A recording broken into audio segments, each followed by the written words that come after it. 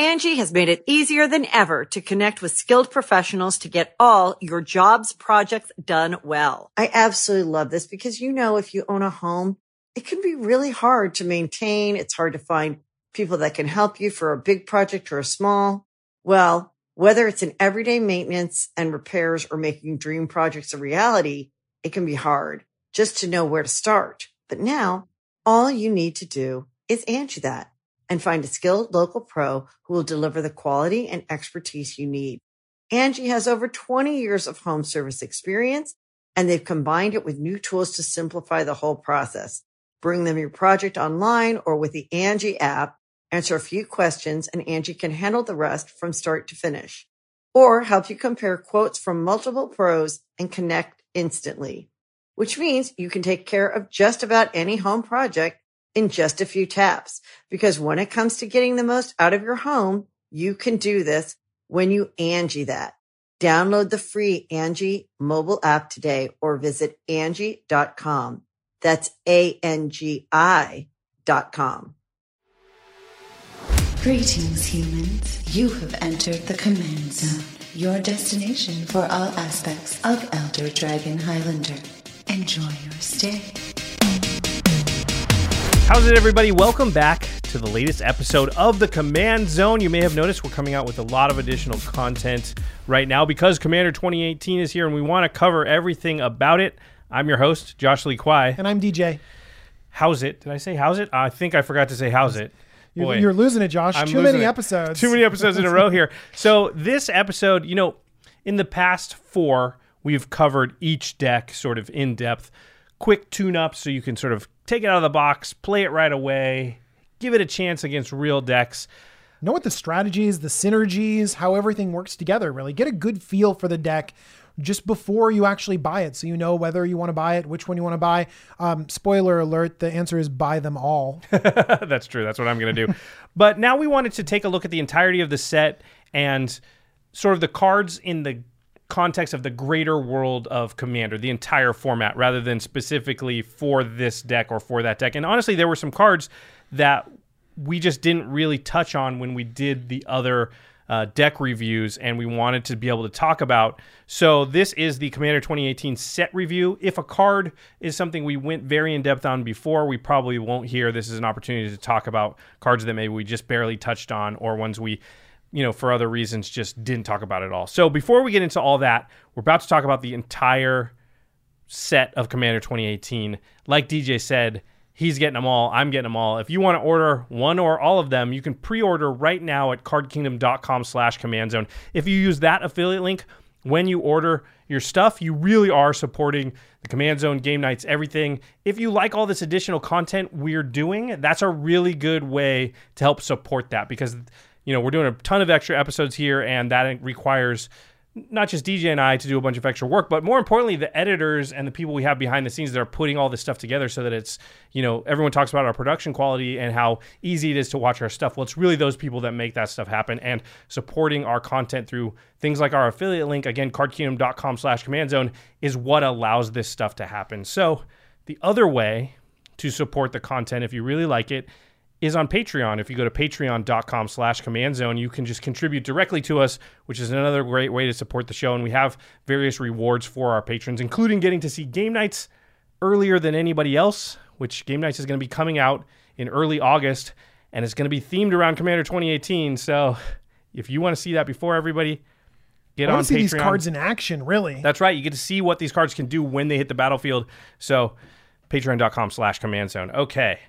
Let's go on to our main topic here, the Commander 2018 set review. So another thing we're not going to talk about is the commanders. We've already talked about all the commanders, so go back and watch the previous videos if you want to talk about commanders.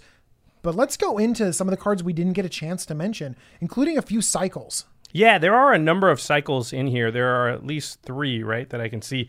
And one we barely touched on is the Loyal cycle. I guess it's the Lieutenant cycle, right? Lieutenants are back. I really like Lieutenants.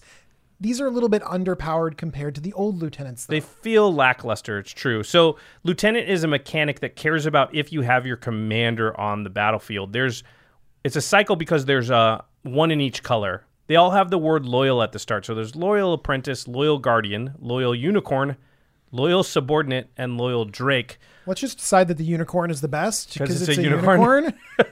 Okay, so each of these sort of has an effect if your commander's out on the battlefield. We can read them. So Loyal Unicorn is 3 and a white for a 3/4, has Vigilance. And it says, Lieutenant, at the beginning of combat on your turn, if you control your commander, prevent all combat damage that would be dealt to creatures you control this turn. Other creatures you control gain Vigilance at the end of turn. So Loyal Unicorn, is it the Boros God that does this? Boros God makes your attacking creatures indestructible, and right. it gives them some minor evasion. So this is all combat damage that would be dealt to creatures you control, not to and by. So your creatures still deal damage. They don't take damage. And they all have Vigilance. So this is a go wide. A lot of times go wide decks have a lot of small things and they don't want to swing in because I've got 6 things, you've got 2, but you're going to eat 2 of my things if I swing at you. Well, this kind of takes that off the table. You don't get to eat my stuff. Plus, with Vigilance, I can still block the crackback. Yeah. I think one thing that the reason why this didn't get mentioned is that lieutenants are by definition narrow. If you don't have your commander out, these don't do the cool effect. This is just 4 CMC for a 3/4 Vigilance. Not good enough. Yeah. Not good enough. And so you need to have that extra hoop, which means that you open yourself up to a little bit of risk. I could see this in a white-green deck. White, red has a few options. Tajik does a similar thing. Mm-hmm. Like we said, the Boros God. There's a few others. But in white-green, you do run into that. In those tokeny decks, you run into that problem of I can't attack. So really quickly, the red one creates Thopters. And then that's something that synergizes with Saheeli, and sometimes it's good to make Thopters. The green one adds +1/+1 counters. We know that there's +1/+1 counter decks out there. The blue one has evasion, it has flying, but it lets you draw a card, maybe in Edric decks or something like that, where you need to draw cards. I mean, a Windrake that draws a card, that could be fine. Go ahead. And the black one? And the black one drains your opponents for 3 life. Each opponent. Not drains because you don't get the life. It just... Oh, sorry, yeah. Yeah. Just deals... each opponent loses 3 life. You're right. So it does 9 damage. That's pretty good. It's in a 4-player game. It's got Menace, so it can get in. Yeah. It's a 3-mana 3/1 with Menace. That's the black one. I think the blue one's the best one. It's 2 and a blue for a 2/2 flyer, which is mostly fine. And then if Lieutenant, at the beginning of combat on your turn, draw a card. But you would never play a Windrake in Commander. Right, but I would play a one-sided Howling Mine. Yeah. And I think in a deck, and you want your commander to cost 2 or 4, so that I play it and then play this before combat, draw a card immediately, or I play it and then the next turn I play my 4-drop commander and I draw a card. I'd much rather have a Thrasios or a 2-drop or something. And again, Thrasios doesn't need this card, but if you have a true drop commander in blue, you could think about Loyal Drake, I think, because play it, immediately draws you a card, and then if it's out for 2 more turns, it's kind of Phyrexian Arena. So you need your commander in this to stay out on the battlefield at least 2 combat phases. Combat phases is better than upkeep, but combat phases to make this a divination and with a little bit of damage, that should be fine. I don't think that's too hard. Remember our Phyrexian Arena conversation, how you were saying it takes 3 turns? I do remember that. Right. Well, this could only take 2 turns to equal a divination, right? Because it can draw you a card the turn it comes out. Absolutely. Which Phyrexian Arena won't do. So... Yeah. That's actually, playable. Is it great? No. Yeah. So these are not things that we're super excited about, but some of them could be playable and you might find a home for them in your deck. Maybe. I guess so. The green one seems really bad. 5 mana 4/4 that adds 1+1/+1 counter. That's just not. I mean, sorry. To your whole team. Oh, it's to your whole team. Yeah. Oh, I thought it was 1. Okay, never mind. No, that's your decent. whole team. That's decent, I guess. That's fine. Yeah. Well, I think that we're immediately hesitant because we have to imagine a situation where we have a good creature and our commander out on the battlefield. And in some of the situations like this rhino, I love rhinos and unicorns, but and narwhals. And this rhino, you also need a team to pump as well. Yeah, that's true. Yeah. You need a lot more. So it's a lot of hoops. Yeah. Okay. So that cycle we're not crazy about. There is a very interesting cycle beyond that. It's a storm cycle. So storm is... ironically, a mechanic that Mark Rosewater has basically said they're never going to revisit, and yet we have Crowstorm. Yeah, well, I mean, unstable is a different thing. But this storm cycle is it's Commander Storm, so that's not an official title. But let me read one, and you'll understand. It's called Echo Storm. 3 blue.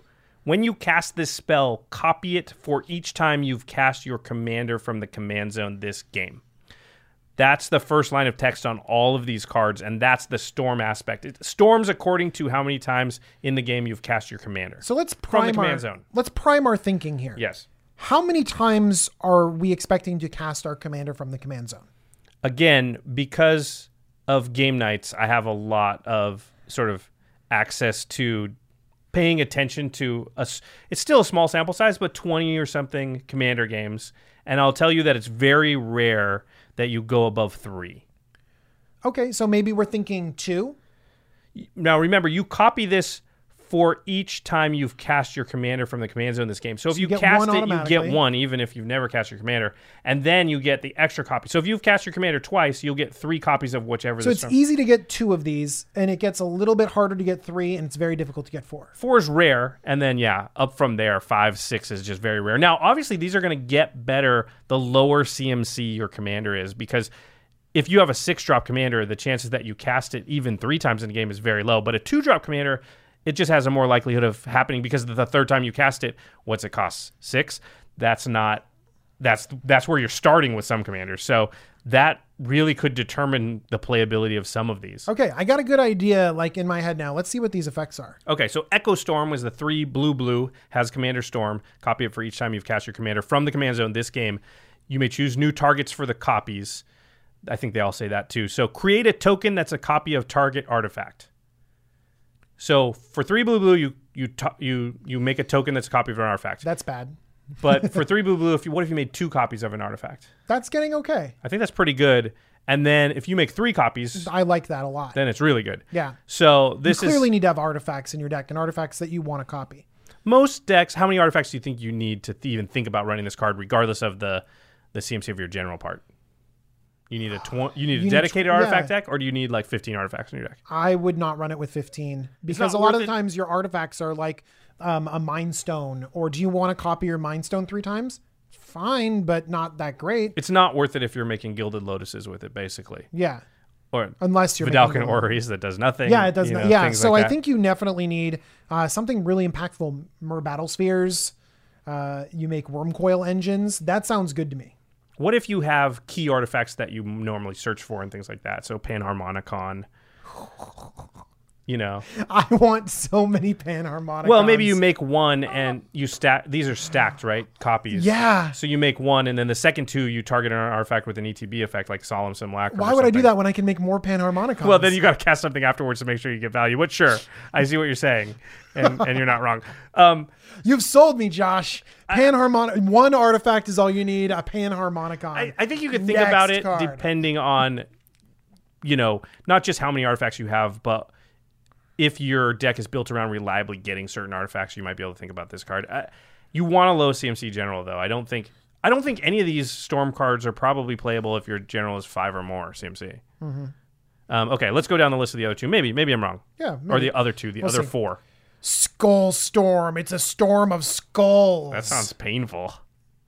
Josh, how do you feel about 7 black? Well, I already don't like it. 9 mana? Expropriate costs 9 mana. That's your bar. Go. Each opponent sacrifices a creature. Each opponent who can't loses half their life rounded up. So, no. This is an edict effect. This is a single edict. This seems, just sacrifice a creature. Well, if you storm they can't. You storm it, yeah. So if they have 2 creatures and you storm this twice, so you get 3 copies of it basically total. They kill both their creatures and then they lose half their life for 9 mana. No. What's the Torment of Hailfire? That's a very good card, Josh. That's just better than this card every time, right? Maybe not for 9 mana though. A Torment of Hailfire for 9 mana is 7 activations. It's a lot. It's pretty good. I mean, you're right. It's pretty good. They're going to sacrifice 2 things. Then that means that there's discard 5 activations left. 2 or 3 cards, and that's then take 15 damage. Yeah, which is likely to be half their life. I mean, that doesn't make Torment of Hailfire seem that much better than this. But Torment of Hailfire scales a lot better and doesn't require your commander to cast your commander. We're talking about a situation where you've cast your commander 2 times from your command zone this game, which is not a huge hoop, but I think it's still. This just seems bad. I don't like it. Don't like it. Move on. Okay, Genesis Storm, 4 green, sorcery. When you cast this spell, copy it. Blah blah blah. Command zone. Reveal cards from the top of your library until you reveal a non-land permanent. You may put that card onto the battlefield, then put all the cards revealed this way that weren't put on the battlefield on the bottom of your library anywhere. So it's like it finds the next permanent and puts it out, and then storms and does that. Green already does this, and it Better. does it really well. Yeah. See the Unwritten, Genesis or Wave. you know what else I like? Genesis Wave is good. How about Sylvanas Stampede? Yeah, so Sylvanas Stampede, another Is underrated great. card. Yeah, Because literally, like, Sylvanas Stampede is 6 CMC. Oh my gosh, 6 CMC. And if you're playing a 4-player game, you guarantee to get 4 creatures going around. In order to get 4, you have to play your commander 3 times. yeah. You don't guarantee it with Sylvala. If they all pick hand and you don't have that many, That's you don't true. get to. But yes, by the way, pick hand. No, I play Sylvanas Stampede. Don't pick library. You don't know what they have in their hand. Right, but then they're getting to draw the card. their library too. could be anything. Pick Even pick the hand. They don't at least get the card advantage. Just, you know what? You don't want to agree with your other opponents. Just pick opposite of the person before you every single time. Politics, it's so hard. Okay, so Genesis Storm, it just doesn't seem good. And also, imagine the times where you have it in your hand and you've only cast your commander one time, or maybe, I guess not 0 times, because you can just cast your commander instead. But it just doesn't. It seems too risky. You're going to get 2 lands. Is it non-land? No, I think it's non-land. Oh, non-land. Yeah. But you can get But like it's a permanent. You can get your Sakura ramp artifact or something Elder like and that. a rock, yeah. Yeah, no. Instead, I would like to cast Empirical Storm. Imperial Storm. Why'd they spell Imperial like that? Because it's like It's like Duretti. it's not Imperial It's like Durevi, Imperial Tactician. No, it's not like Imperial like Oh, it's from like Empires. Empirical. It's like from Empirical, yeah. Okay. Like it's a storm out of nothing. Okay. 4 white for sorcery. Yeah, when you cast a spell, copy it, blah, blah, blah. Create a 4/4 white angel creature token with flying. So Okay. 6 mana for 3. a 4/4 angel. Bad. 6 mana for 2 4/4 angels. Not great, but okay. Yeah. 6 mana for 3 is pretty good. That's Entreat the Angels territory where you'd pay 5 for 3. Seems like Entreat the Angels is better. Well, it depends on the deck, right? If you're able to manipulate the top of your library, Entreat's better. But if you're not, this is going to do a decent impression at the mana cost you would like, right? Because Entreat's not that great for 3 mana because you just get 1. Even though the rate's good, you mostly want to cast it for 5 or more. Yeah. In which case, this is 6 and, Do you know what I like with this? The Selesnya token general. Tristani? Oh, I like it with Tristani, but also the 1 mana CMC one. Reese the Redeemed. Yeah. Where he cares about tokens. Tristani cares about He's tokens. a 1-drop. He's a 1-drop. He always gets killed all the time. Yeah. And you can kind of cast, and Tristani too. You're going to have Anointed Procession, you Parallel want Lives and Tristani- stuff in there. Exactly. Yeah. So that seems fine with that kind of stuff. At least I can think of the deck that wants that. Yeah. And yeah, it seems decent. Okay. And the last one is a red one. It's Fury Storm. It's 2 red, and it says the storm thing. However many times you've cast your commander from the command zone, you make copies, and then you copy target instant or sorcery spell.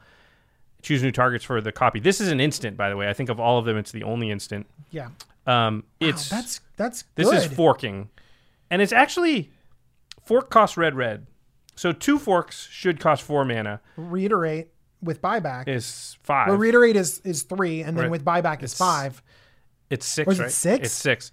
Jeez. There's a lot of things like that do fork effects and they cost 3 already. So even just 1 fork can be close to 3 mana depending. Wild Ricochet. Yeah. Oh yeah. Copies and redirects and stuff. Yeah. So this actually costs maybe 1 more, but maybe you copy it twice. That could be extremely powerful. It's an instant, so you can. Ooh. Yeah, this might be the best of the bunch. It could be anyone's spell. That seems really powerful. Yeah, somebody end of turn does the Mystic Confluence draw 3 cards thing, and you go, you know what? I'd like 9 cards. Something like that. Oh, That's just a man. base case, or they expropriate. You know what? I'd like 3 expropriates. Oh my gosh. The top end is crazy on this card. Right.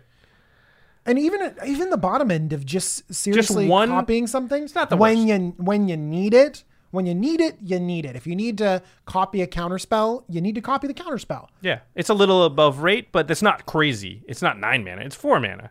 I think this card is actually pretty decent and is going to see some play. I might put it in my Vial Smasher deck. What are you going to copy?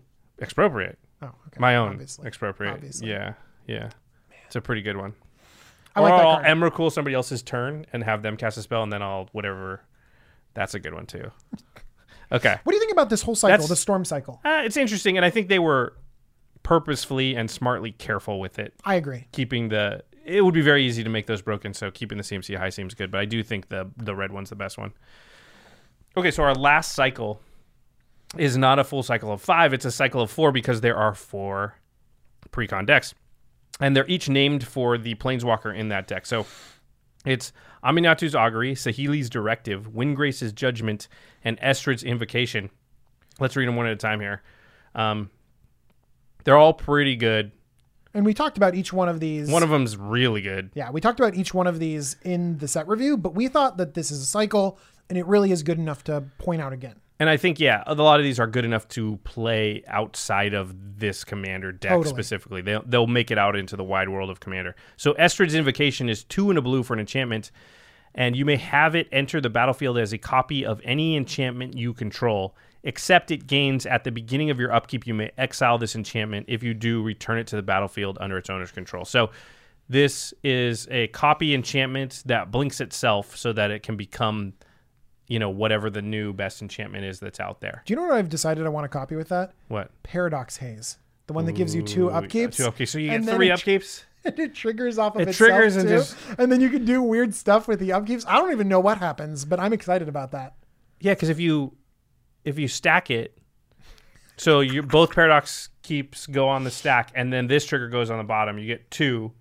No, but then it won't be the... Oh, yeah, at the next upkeep... There's weird stuff going on, yeah. I think you just draw at that point, right? Like, you just have infinite upkeeps? No, you can't have infinite upkeeps. Yeah, because on the next upkeep, this has come back, right? If you do, return it to the battlefield under its owner's control, yeah. So we're getting deep waters I don't know. now. I need a we're judge. Live, I need a judge. Live on camera, and we're trying to talk about infinite on upkeeps. On MTGO, but these cards don't usually come out on MTGO. But if they did, I think that would be draw. Or you would time out. That sounds great. Or you would time out. You might time out. Oh my gosh. Could you imagine if we just gave everyone a 2-card 6-mana combo, draw the game? That sounds like something Wedge would do. Okay. So Zur, this is a 3-mana enchantment. It is 3. And this seems really good in Zur because you get it out and copy whatever awesome thing you tutored it for the turn before, and then it becomes the next awesome thing you tutored for later. That seems really good. There's so many powerful enchantments. There's so many of them, and this can rebuy them over and over again. The only thing you could say is it says enchantment you control. So that does temper it a little bit. Not steal that Sunbird's Invocation or that Mind's Dilation. Or stuff like that. Oh, my Zendikar Resurgent.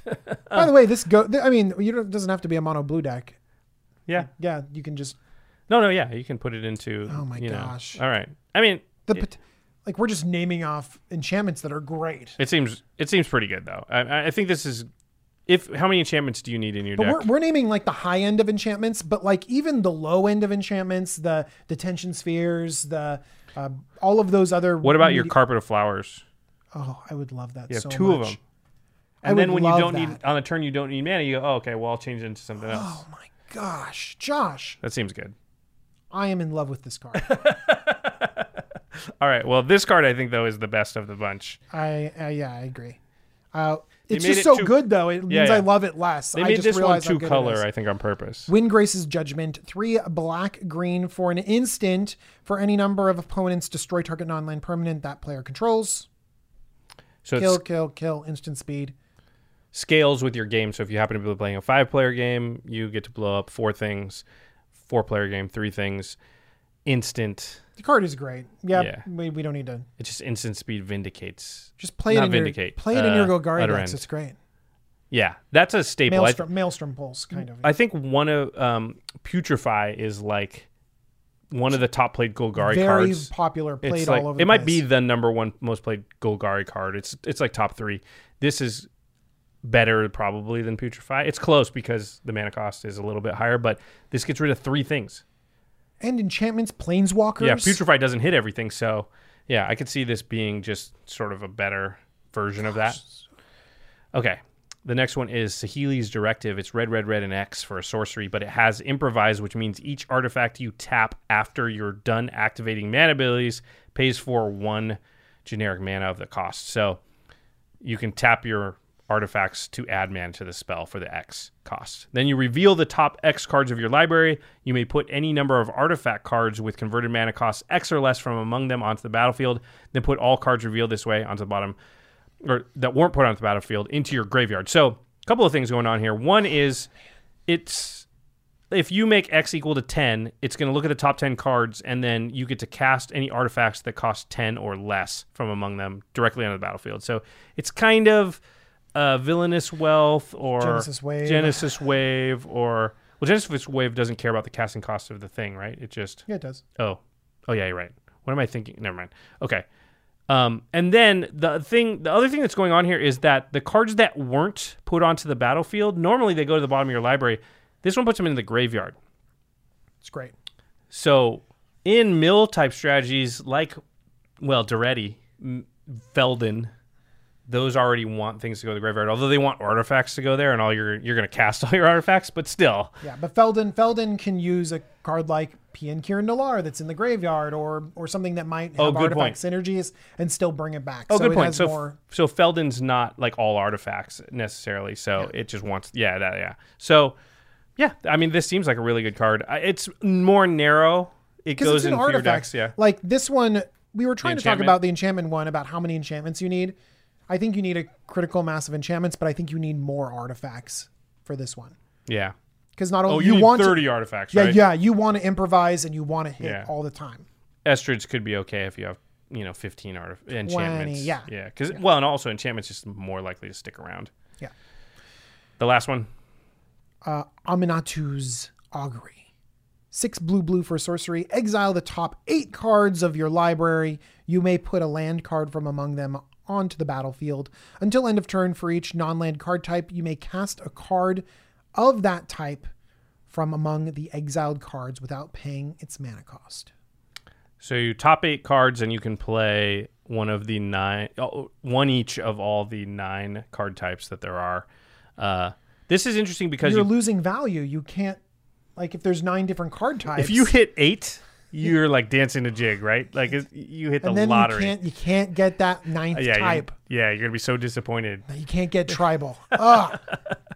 This is an interesting one. It costs 8. It looks at 8. You're probably gonna get.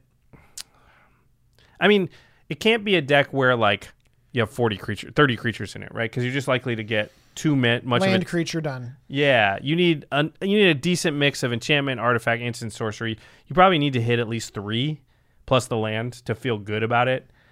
But it does cheat mana cost, so it doesn't care how big that stuff is. But it cheats mana cost at 8 mana. You know what I mean? Yeah, like that's a good point. Like when you could already cast something huge. Yeah, you start at 8 mana and then you cheat mana cost up to 15. That's much less powerful than being at 2 and cheating up to 8. And the raw numbers of stuff doesn't matter necessarily because you can't cast certain things like counter spells off this, or board wipes you may not or may not want to cast off of this. So there's stuff that you reveal and you don't actually want to cast it then. There are cards you want to hold in your hand and be strategic about. This is only going to really be useful on things that you want to do right now, which is mostly creatures, artifacts, enchantments. It can be instants and sorceries, obviously, but those tend to be more situational. This is fun. It's over the top. I mean, I like it.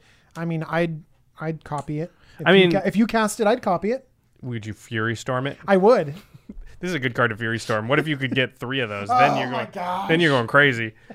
I mean, do you put it in like a Jaleva deck where you're cheating big spells, or is it even not good enough compared to the big spells you're already cheating out? Did you put it in a Narset deck? No, because Narset's trying to get extra combats and extra turns. But it goes 8 deep to get exactly what you need. It's going to get one of those. So it might be okay, because you don't actually care if it gets 3 different things. You just want your one that you want. Yeah, so it might be okay. There's no creatures in there. There's sometimes planes. Yeah, I don't know. It seems like I still wouldn't do it, because why not just put another extra turn spell? Nexus of Fate is going to be better, right? Yeah. So, okay. Well, that's the one that's the most iffy. I think it'll still be fun, and there'll definitely be stories where you get so much value off it that it wins you the game. It's just totally too hit and miss. Yeah. Okay.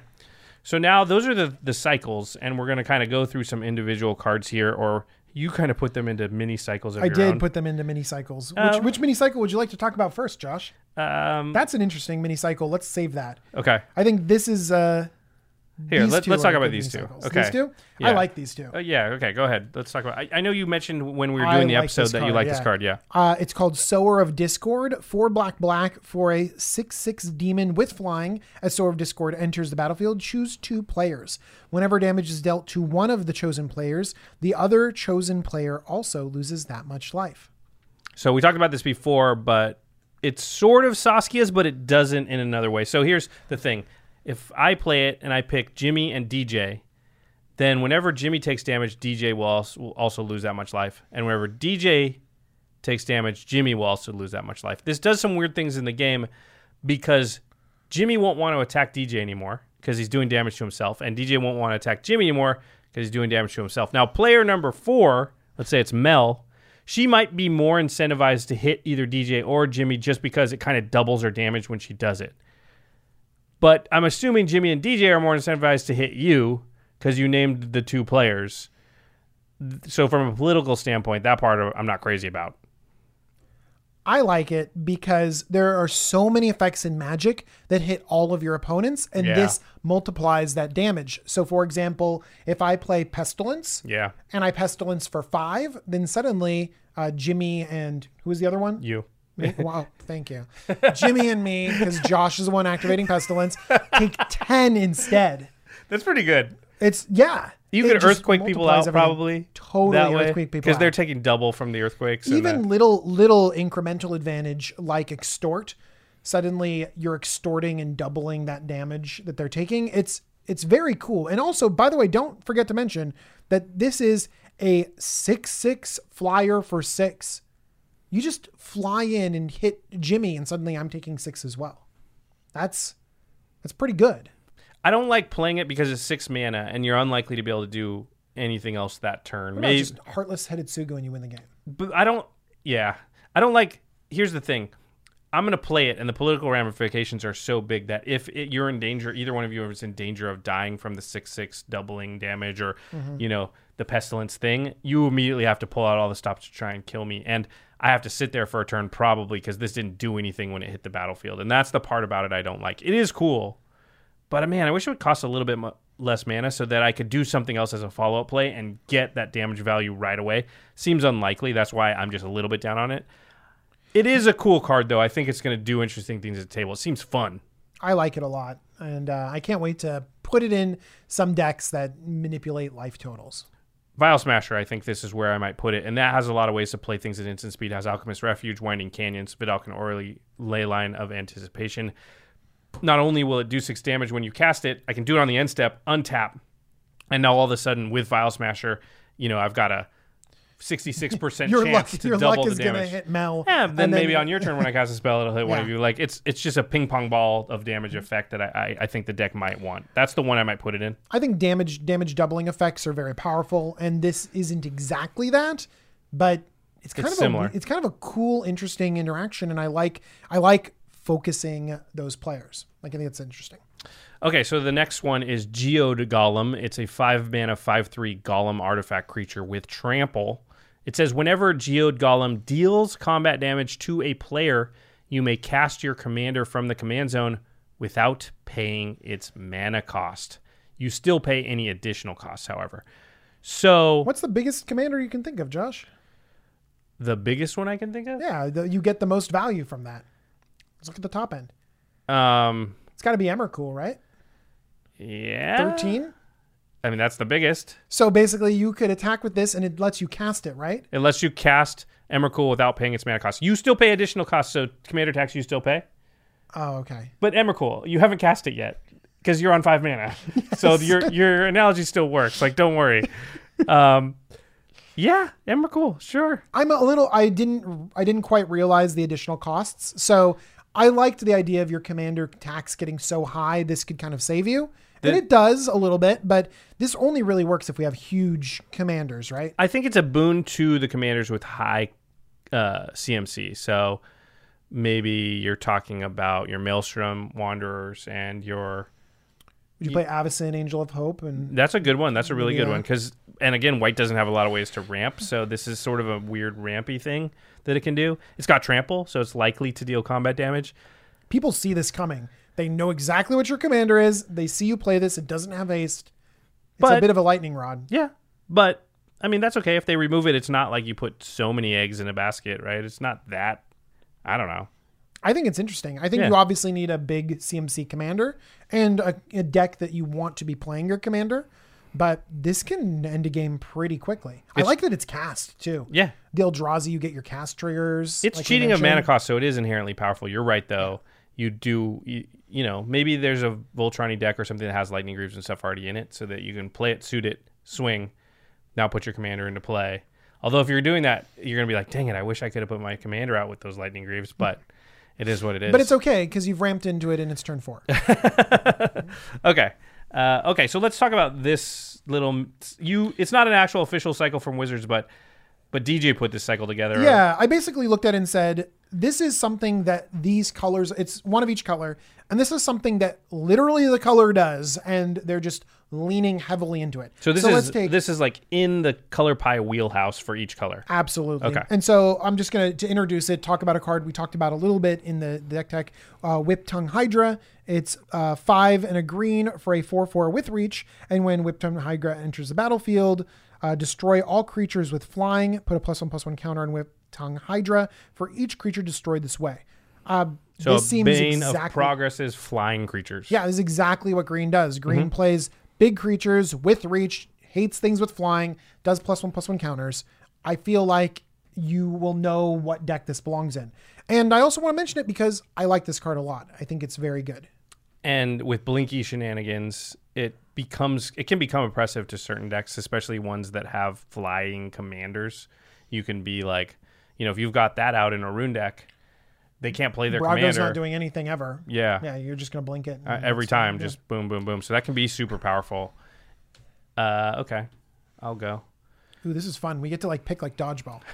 So Knight Incarnate, that's Knight with an N, not Knight with a K like Game Knights. Knight Incarnate is 4 and a black for a 3/4 elemental with Death Touch. It says when Knight Incarnate leaves the battlefield, all creatures get -3/-3 until end of turn when it leaves the battlefield. And it can also be evoked for 3 and a black, which means you cast this spell for its evoke cost. If you do, it's sacrificed when it enters the battlefield. So for 3 and a black, you can just give all creatures -3/-3, basically. Or you can pay for 4 and a black, and it's a 3/4 creature with Death Touch that sits out there, and, you know, you sacrifice it, you blink it, you get rid of it on your terms at your time, and then it gives everything -3/-3. And it's also a pretty good stop sign because it's a 3/4 with Death Touch. It's going to trade with something big and then maybe chew up all the little stuff too. I think there's probably shenanigans you can pull where you do this twice in a turn to like sacrifice it to Ashnod's Altar, reanimate it, sacrifice it again, and -6 everything. There's probably some locks with this card where, like, you know, you do it right and you just make it so no creatures can stay on the board ever. We've seen black decks really cycle through creatures, get them in and out, graveyard up and back and stuff like that. So we know that we can manipulate creatures in and out, and just blanking everything is great. I mean, this just feels a little bit like black is great with board wipes, right? Black likes Death Touch. And they like the -1, negative. Yeah, they like get around negative, indestructible. and to get around indestructible. And this kind of feels like Shriekmaw and that evoke effect. So it just feels like it belongs. Yeah, I think that card is actually sneaky good, and leaves the battlefield is very hard to interact with, much harder than, you know, if it dies, because you can't exile, you can't tuck. It doesn't matter.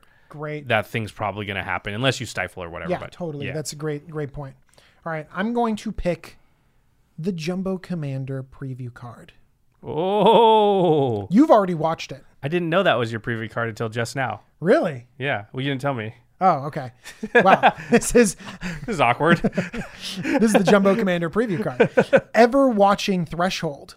2 and a blue for an enchantment. Whenever an opponent attacks you and or a planeswalker you control with 1 or more creatures, draw a card. So it's propaganda, draw a card. It doesn't stop them from attacking, I guess. That feels so blue though, right? It does. Yeah, like all so far we're picking cards that feel like it. This feels very blue. And you're right. It doesn't exactly prevent them from attacking you. It just rewards you every time you get attacked. It disincentivives it, but doesn't stop them. Exactly. And that's really a good blue political thing that they like to do. One thing that I do like about this card is that it does say Planeswalker on it. you know, In a propaganda. world of Planeswalker commanders, propaganda does not say Planeswalker. Exactly. So they can just swing at your commander and get around that propaganda. It's still not that great, though, right? What? That card. This card? You'll have to tune into my preview special where you'll find out. That thing's probably been out for like a week at this point. Well, I don't know. I don't know when this is out, but anyways, this is I'm going to do some good stuff with this. But I mean, what do you think, Josh? I don't think it's that great. I'd rather. How many cards do you think you can draw for this? I don't know. A couple. You're only going to draw them if your opponents are fine with you drawing them. If they're not, they won't, or they'll be killing you. That's pretty good. Thing is, if I play this and they don't attack me for 3 or 4 turns, right? And I don't get any, and then they get enough creatures that they do attack me, but they hit me for like 30. That might be all the time I need. And what happens if I make them attack me? Let's move on. Is it real Will and Rowan? Is it the Lannister twins? Is that the deck it goes in? Ooh. Yeah. Oh. Okay. Yeah. No, I don't like it. I like to know what's going to happen. I don't like to giving my opponents the choice because my opponents are usually pretty smart and they make good choices. I like drawing cards is what I like to do. You won't until you're going to die. Josh truly doesn't like drawing enough cards. Oh, yeah. Jeez. It's libel. Okay. The next one is... Slander. The next one is... It's the Magus of one of my favorite old cards of all time, which is banned in our format. So it's Magus of the Balance. So it's 1 and a white for a human wizard. It's a 2/2. But you pay 4 and a white and tap and sacrifice Magus of the Balance. And then, pay attention. Each player chooses a number of lands they control equal to the number of lands controlled by the player who has the fewest. Then sacrifices the rest. Players discard cards and sacrifice creatures the same way. So you play Magus of the Balance, you activate it, you look around the table, says, who has the most lands? DJ says, I have 5. Everyone sacrifices until they have 5 lands. The least lands. Yeah, the least lands, sorry. He says, I have 5. You've got 7. Some green players got 10. Everybody goes down to 5 lands. Then you go, who's got the least amount of cards in hand? And Mel says, oh, I have 3. Everyone discards down to 3 cards. And then who's got the least amount of creatures in play? And somebody says, I've got 2. Everybody sacrifices down to 2 creatures. So now everybody's left with 5 lands, 2 creatures, 3 cards in hand. Everything is balanced. Oh my gosh. Everything's balanced except you know you have this ability. A, you know you have it and when you're going to use it. B, it does not say artifacts, it does not say enchantments, and it does not say planeswalkers. So if those are the card types you're playing, then Magus of the Balance is going to be, how many creatures do you have? Well, I have 0, guys. Sorry, because I don't play creatures except for Magus of the Balance, which I just sacrificed. So no creatures. Well, how many cards do you have? Maybe you discarded your cards because you know you're going to play this thing. So everybody's Maybe you're in white and you've never drawn a card in your entire life. And one really mean thing to do that I used to do all the time is get something like Zuran Orb out and sacrifice all my lands before I activated a card like this. Or again, you're in white and you've never ramped ever. So it's and I have mana rocks. Yeah. And other people don't have as many. This can really beat up on the green player who's being really greedy with their lands, and it's a kind of effect we need in the format. So I like this card. I think it's going to be tough to use because it's slow. The Maguses are very slow. Everybody sees it coming. And an effect like this is so backbreaking to people that they'll pull out every stop they've got to try and prevent it from happening. And in general, if the entire table doesn't want something to happen, it's not going to. So if you can give this haste somehow, then maybe it's okay. But that's 7 mana in a turn. Balance was so great and broken, and the reason that it's banned is that it's just 1 and a white for sorcery. That's just insanity. I love playing Balance. Like Cube. Oh my gosh, I love it. I used to play back in the revised days. I had a land destruction deck that was Armageddon's Balances, and then it was all like Birds of Paradise and Ankh of Mishras. And so all I would do... Are you guys learning more about Josh right now? Like you're seeing into his soul. That's how I started playing. That's how you started playing? Whatever, Mr. Null Chamber, Nevermore. Yep, okay. Got him. He's like guilty as charged. One of my first decks is I was the black player, so I had Hymn to Torox and Dark Rituals into Hypnotic Specters and Sinkholes. You were the discard deck guy. And sinkholes. And sinkholes. See? That was Magic back in the day, though. And then Singer Vampire, obviously. You know what was my best deck back in the day? It was a Howling Mine deck. It was a Underworld Dreams, Howling Mine, Wheel of Fortune, and Storm Seeker, which deals damage equal to the amount of cards in your hand. And I would kill people with forked Storm Seekers or forked Wheel of Fortunes, which is basically Nekusar now. But I was running it back in the day and I developed the deck because a guy in my playgroup played a dedicated discard deck, and my way to combat it was to draw more cards than he could make me discard. Yeah. That sounds magical. Yeah, it was the best. Oh my gosh. So, okay, back to something else that's magical. That's right. You nabbed it from me. This is my turn. Yeah, but I'm just my saying. turn. You I know. nabbed it from me. Yeah. The title of What's the the name of card the card? is Treasure Nabber. 2 and a red for a 3/2 Goblin Rogue. Whenever an opponent taps an artifact for mana, gain control of that artifact until the end of your next turn. So they're mana rocks. You get them, and you get to use them on your turn. This card is really cool. I love this card. I don't know if it's good, but it's super cool. It's even better in a multiplayer format. Oh, yeah. Just imagine it goes around and everyone's like, are you going to tap your Soul Ring? Of course I'm going to tap my Soul Ring. Mana Crypts, Soul Rings. It's not as good with Grim Monoliths and Mana Vaults because they would still be tapped, right? But Signets, Mind Stones, Thrawn Dynamos, all that stuff. And those are just... Listen, there's barely a game where you don't see some Signets and Soul Rings. Totally. Yeah. It seems really good. However, this I is a also really bad top tech on turn 9 or something. It doesn't do much at all. You're right. They'll just stop tapping their stuff. But you also have the ability, being in red, to manipulate artifacts. You can switch things around. You can Goblin Welder it for value. Duretti. Like you could, even if you have a sacrifice outlet like Claws of Gix or Core Clan Ironworks, you can just be like, yep, I'm going to tap it for mana, get 2 mana from Core Clan Ironworks. Here's your artifact back. Right. I mean, if you have Duretti, Core Clan Ironworks, something like that, they're just not tapping their stuff for mana until they get rid of that, right? That seems great. Yeah. That hampers them, but I'm just saying, like... I mean, but you could get it and then play, KCI. True, and they don't know. Yeah. Okay. I think it's fun. I think it's okay. Duretti, I like it. But... I think it's fun. I don't think it's super duper overpowered. Yeah. But one thing in an aggressive deck, like I have a Perforos deck that might like this kind of stuff because it has like a little bit of land destruction, a little bit of hampering them, and every effect is on a creature. So you can like get the damage and get some damage in and stuff like that. Okay. It's a goblin, I might right? Give it a try. It's a goblin. So goblin decks could maybe run it as sort of a utility It's goblin. a rogue you can prowl off of it. Okay. In red. Sure. All right. So these, what was this grouping of cards? This grouping of cards, we found that it didn't really fit in the decks that it was in, but we see how powerful it can be in the right type of deck. And the first card that we've noticed this was Blood Tracker. We didn't say it was like a very bad card. We just said we felt like it really didn't fit in. It was in the Lord Windgrace sort of lands matter deck, and it doesn't have to do with that. But this can be good in certain decks. So let's read it. 3 and a black for a 2/2 Vampire Wizard. Flying black, pay 2 life, put a +1/+1 counter on Blood Tracker. When Blood Tracker leaves the battlefield, draw a card for each +1/+1 counter on it. I think this is actually pretty strong. Actually, it probably just belonged in the Aminatu deck. Oh, you're right. Because you can just blink it and then draw a bunch of cards. You put like, I'll put 2 counters on it, blink it, draw 2 cards, and it's still there for me to do that again later. So that's not the worst. I mean, there are some +1/+1 counters, not even synergies though. They just exist in these decks. There's nothing that like puts a bunch of +1/+1 counters on something. There's that loyal Rhinoceros or whatever, but it's only going to put 1. Yeah, but we know that there are decks out there that love +1/+1 counters. Right. In the wider world, exactly. Double them up, do crazy stuff with +1/+1 counters, and suddenly you have something that lets you draw cards off of it. If your deck has Hardened Scales, Winding Constrictor.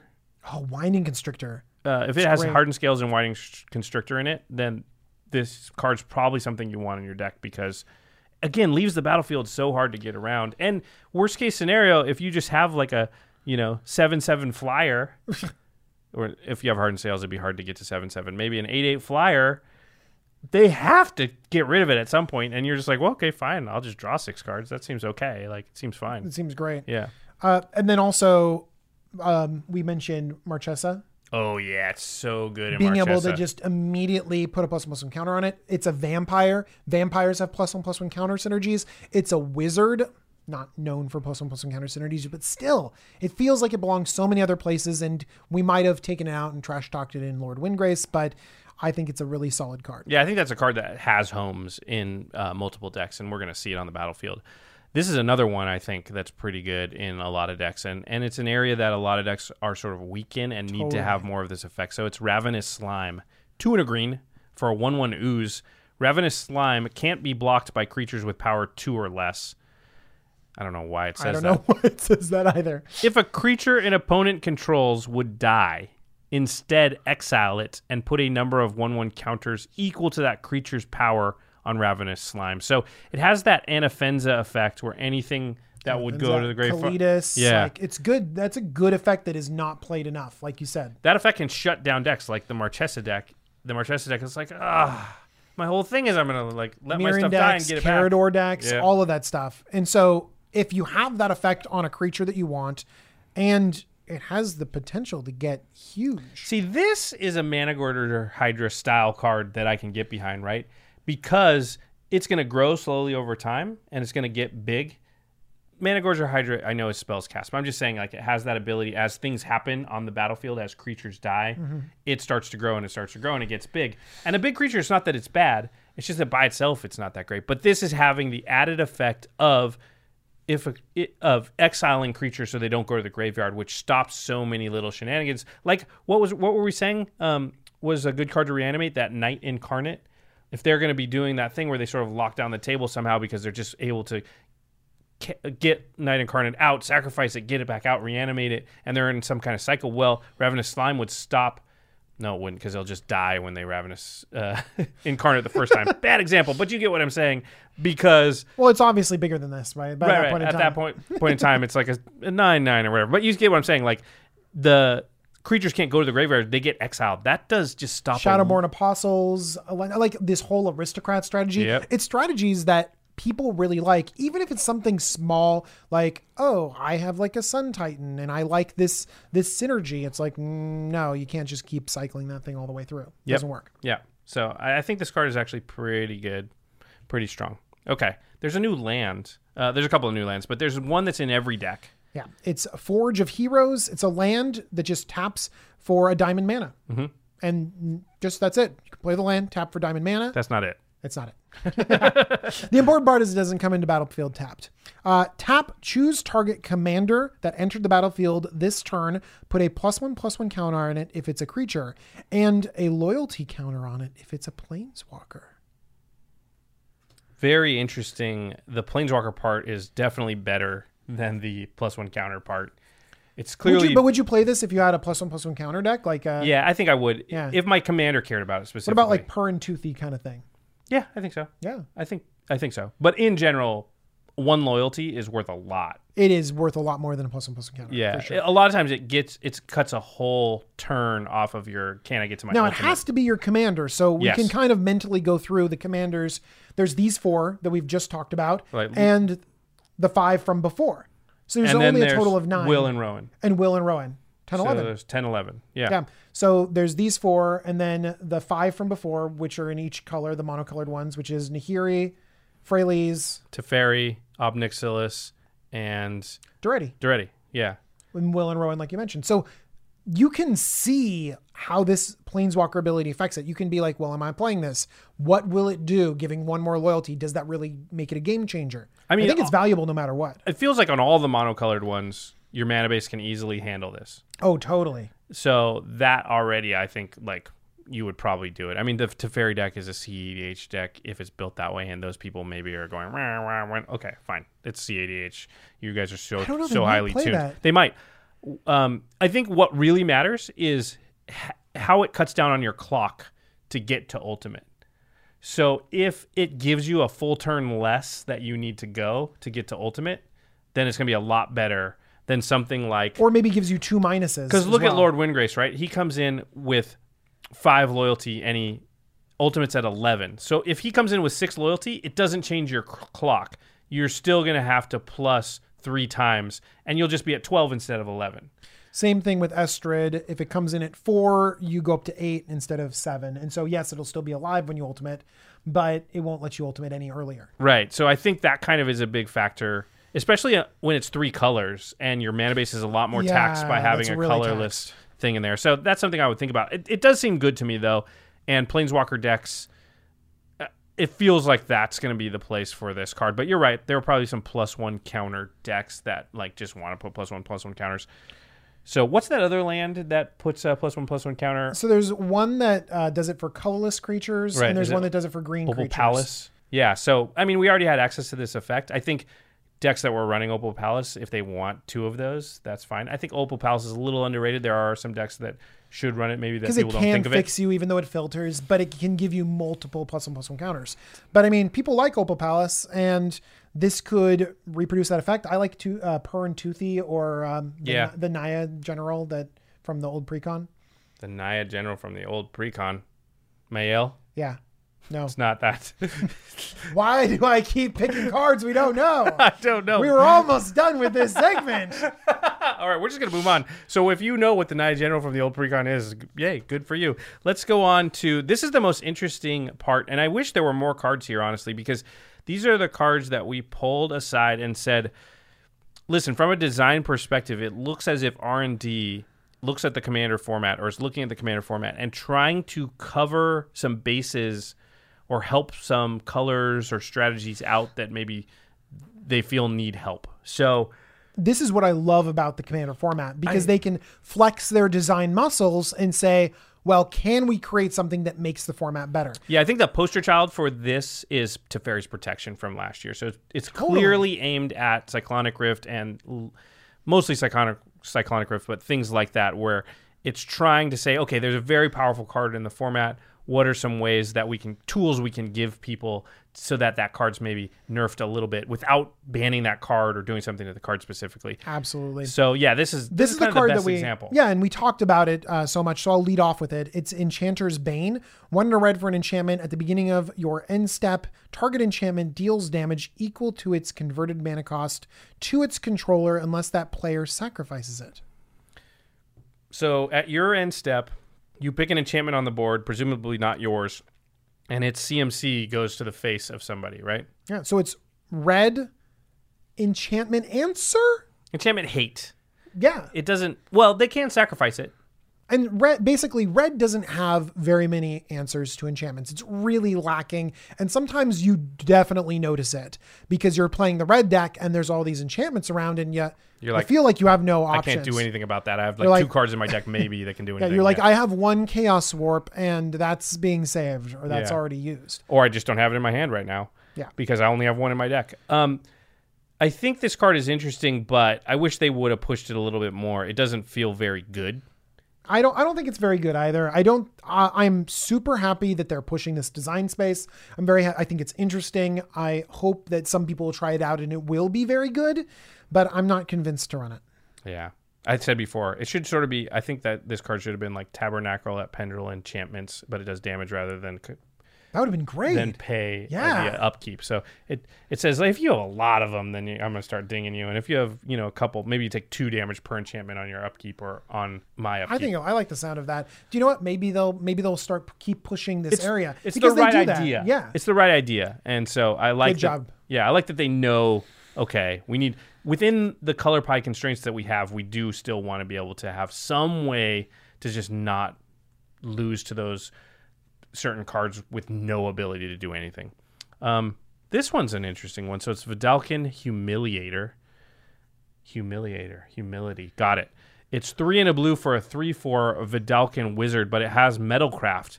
Whenever a Vidalcan Humiliator attacks, if you control 3 or more artifacts, creatures your opponents control lose all abilities and have base power and toughness 1/1 until end of turn. So this kind of shrinks all your opponent's creatures. It's not just the opponent you're attacking, it's creatures your opponents control. So all creatures on the battlefield that are your opponents become 1/1s with base power and toughness 1/1, and lose all abilities until end of turn when you attack with this thing.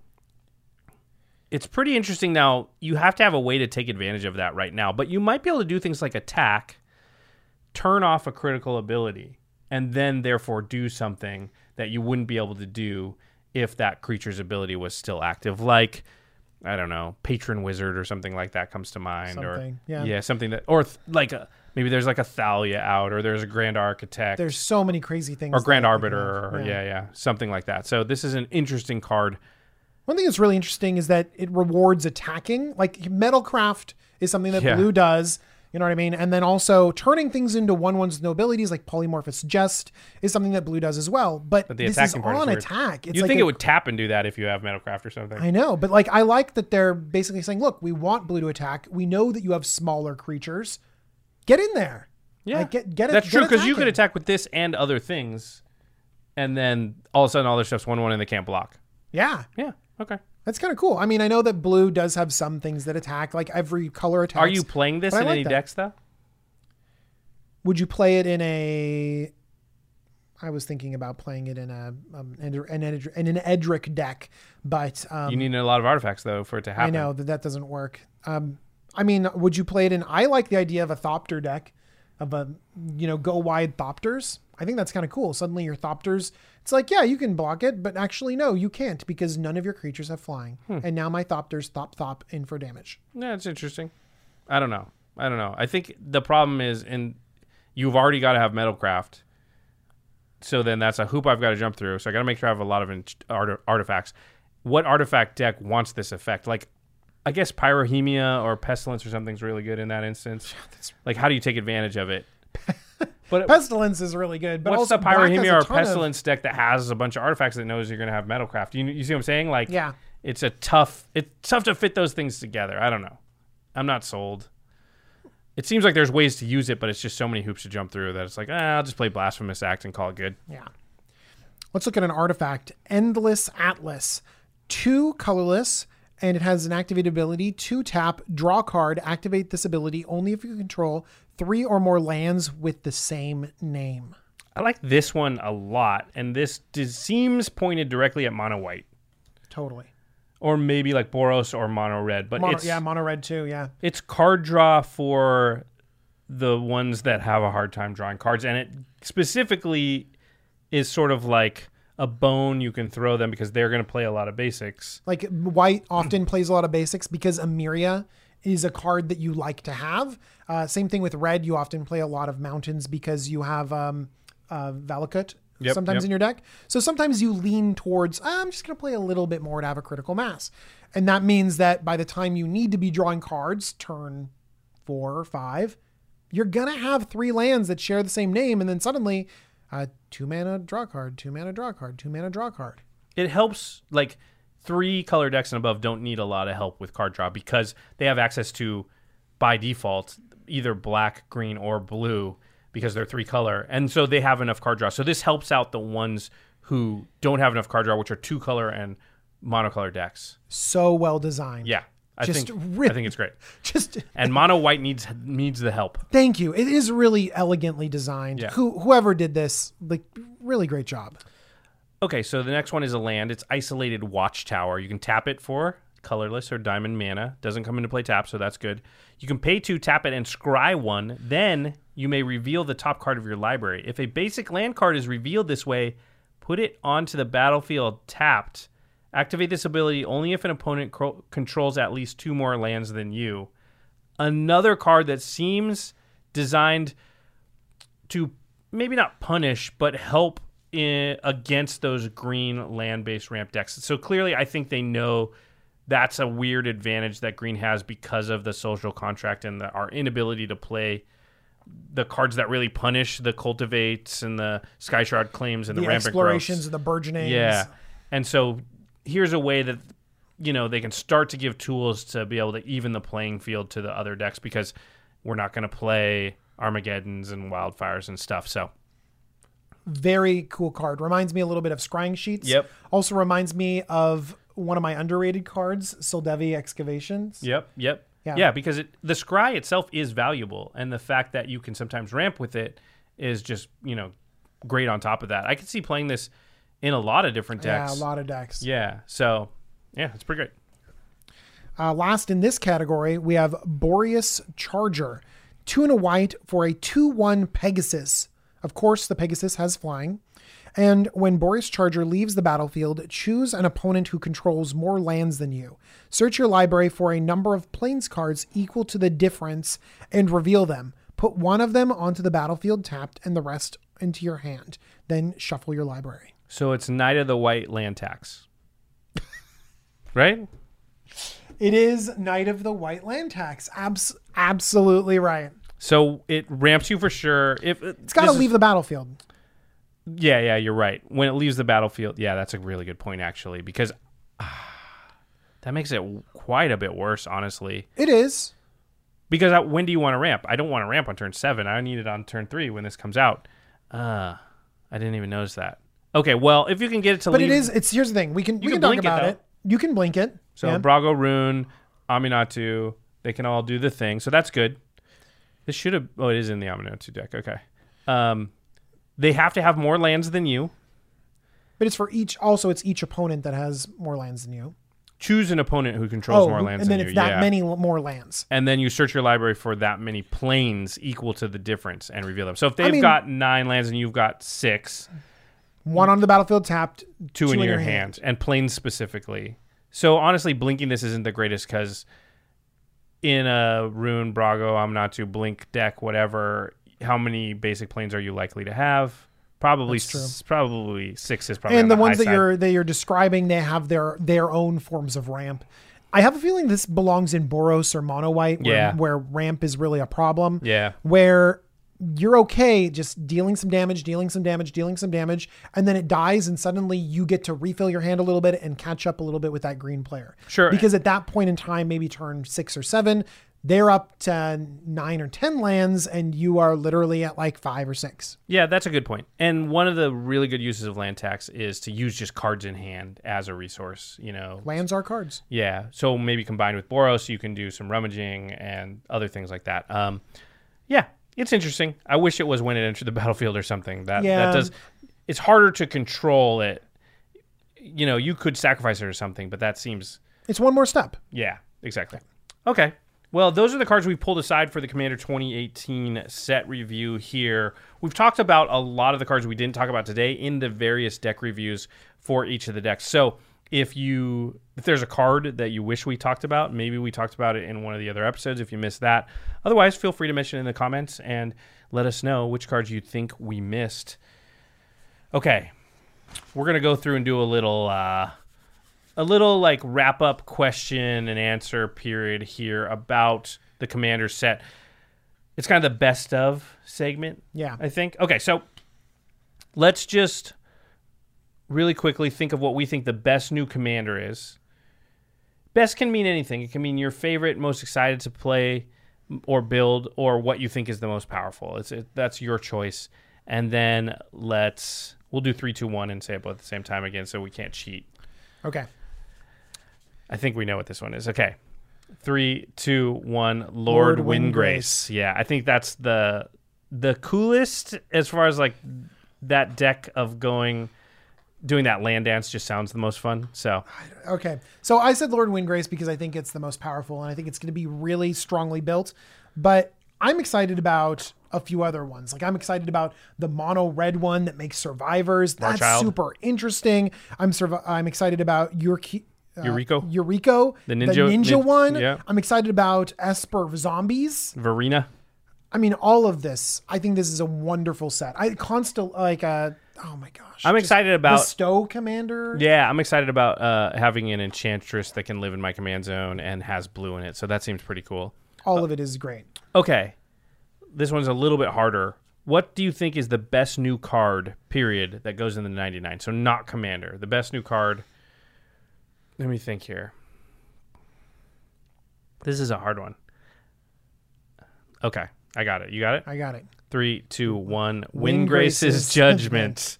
So if it's got the word Windgrace on it, it's pretty good. I think Windgrace's Judgment is a slam dunk. Do we have a secondary like best card?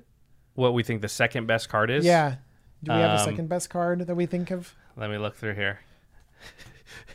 quickly, Wind because Grace's silence is judgment death is- in radio.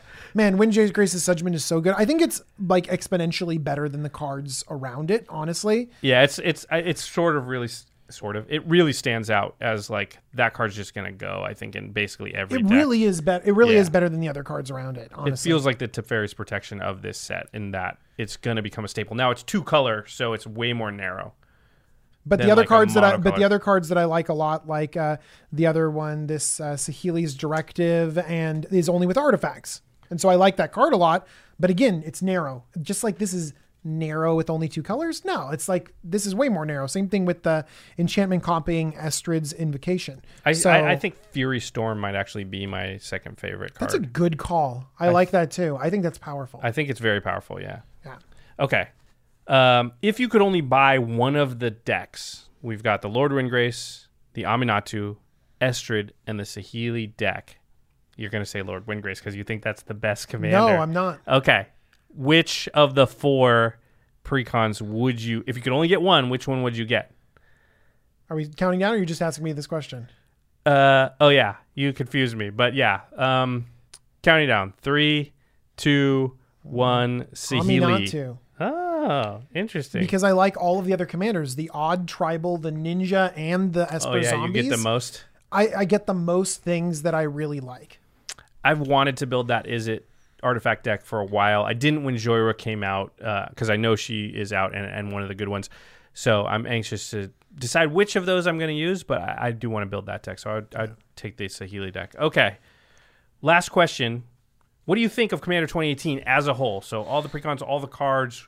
What are your impressions about it? We won't obviously do a countdown. Can I do like highs and lows? Sure, just a quick overview of your thoughts about the entire set. The low point is that I don't see a lot of great reprints. I don't see a lot of money value in these cards. I mean, there isn't, right? Like Aminatu had we couldn't find a card in there that we thought was worth anything or a notable reprint. I think the most expensive card we found was Unwinding Clock, maybe? Oh no, it was Enchantress's Presence. Enchantress Presence, right? I mean, yeah, I guess so. MTG Goldfish is who we keep telling you to go look at and see the value, but it doesn't seem like there's 2 or we 3. can literally point to them and say $15 value. Yeah, like stuff that's worth $10 or $15. I don't see why they can't put like one $12 or $15 reprint card in each precon. I don't understand why that's not a thing. Yeah, that is a little disappointing about it. So that's the low side, the side that's making me a little bit sad. But then let's talk about the high side, which is all of the different legendaries we have. I mentioned 3 of them that I'm excited about because they're so unique, but it literally feels like we're getting archetypes all over the place and archetypes that we've always been asking for. So yeah, like getting 4 new commanders is great, but getting like 7 different archetypes, like 7 different things that we've really been wanting, ninjas and zombies and enchantments and all of this stuff.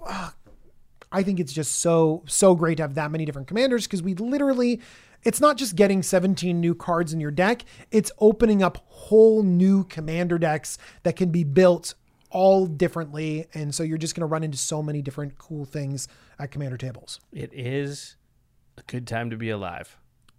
Yeah, it's pretty exciting. There's a lot of cool stuff in there. I'm anxious to pull apart all the pieces and build new decks or tune up old decks with some of this new stuff. That is very cool. As always, this is usually their best product released each year, and I think this year is no different. Okay, now we go to the end step where we talk about something cool outside the world of Magic. What do you got, TJ? All right. So we enjoy Commander. We enjoy games. And so, and most of the time, the games that I've really liked across like my history of playing games have been very like strategic and like thoughtful and things like that. So I've loved, do you ever play Axes and Allies? Oh yeah. Yeah. Axes and Allies. Like I used to spend hours just setting it up. But actually like playing the game. True. So fun though. But it's just so much fun. And I've really liked this. And then, but as we've grown up and games have become a little bit more mainstream, I've been subjected to like the party game. Right. I don't like party games very much. You're not a party game guy? I'm not a party game. Like apples to apples. Like I just want to leave that party. So I'm confused because the end step is usually about something cool. I know. So I have 2 games that are a little bit party games. A little bit party that games. that are collaborative, cooperative games that I've really enjoyed. The first one was introduced to me, not at this most recent GP Vegas, but the GP Vegas before that. Okay. It's called Hanabi. Have you ever heard of this game before? I've heard of it. I've actually seen people play it. I've never played it, though. It's a great game where you have to give the right information to to other players. They have to pick up on the information. You're working together. It's very sort of political in that way. And you're sort of playing solitaire or building this fireworks show. And cooperative games like that are not the normal way that I like to play games, but might really work with Commander players who like to sort of interact with other people, like that other level of the game where it isn't just I kill you and you kill me. There's a little bit more politics to it. And the last one that has a little bit more politics, have you ever played Secret Hitler? No, I've heard of this game, but I haven't played it. Yeah, so Secret Hitler is almost like Werewolf or Mafia, which are two of my favorite games. Oh, then you would love Secret Hitler because there's fascists and you're trying to disguise your role, and you're trying to either get to have Hitler become chancellor, or you're trying to basically have Hitler killed. Yeah, it's very much like Werewolf and Mafia. Very, very much like Werewolf and Mafia. And so those have been some games that kind of expanded my horizon. So before I was like, no, I don't want to play the cooperative game, or I don't want to play this party game. But I'm kind of like, no, I kind of like some of these things. I think skills from Werewolf and Mafia and Secret Hitler, games like that, Battlestar Galactica had a game that was very similar to that, are very transferable to Commander, and I use them all the time. As far as like the social, political manipulation skills are very, very... You hone them in games like that, and then you can use them in Commander. So it does translate. Totally translates. Being able to give certain information, like to turn people against other people, sow seeds of doubt in people's minds. Oh, it's great. I love that stuff. Okay, something else I love. Our sister podcast, The Masters of Modern. Alex Kessler, Ben Bateman, they talk about the modern format and all things competitive Magic. You can find them at the MMcast on Twitter or right next to us on collected.company. Make sure to check out DJ's YouTube channel, which is called Jumbo Commander. If you just put that in the search bar, you will come up with a ton of deck text, and other things related to the to the Commander format. That's why he's called Jumbo Commander. Wow, so go check out his YouTube channel. So we've done a lot of videos. You can tell from the way Josh is closing out this episode. We've been working really hard, and we're not the only ones. All of our editors have been working so hard putting all of this stuff together. So we want to thank Craig Blanchett, Terry Robertson, and Murph. Josh Murphy. Way to go. We love you guys. Thank you so much for editing all this stuff. They're amazing. We also love Jeffrey Palmer. Look at this beautiful background. It's Azcanta. I'm surprised you guys even look at us with Azcanta behind us. They probably don't. At Living Cards MTG. All right, everybody. Keep looking at Azcanta, and we'll see you next time. Bye, everyone. Peace.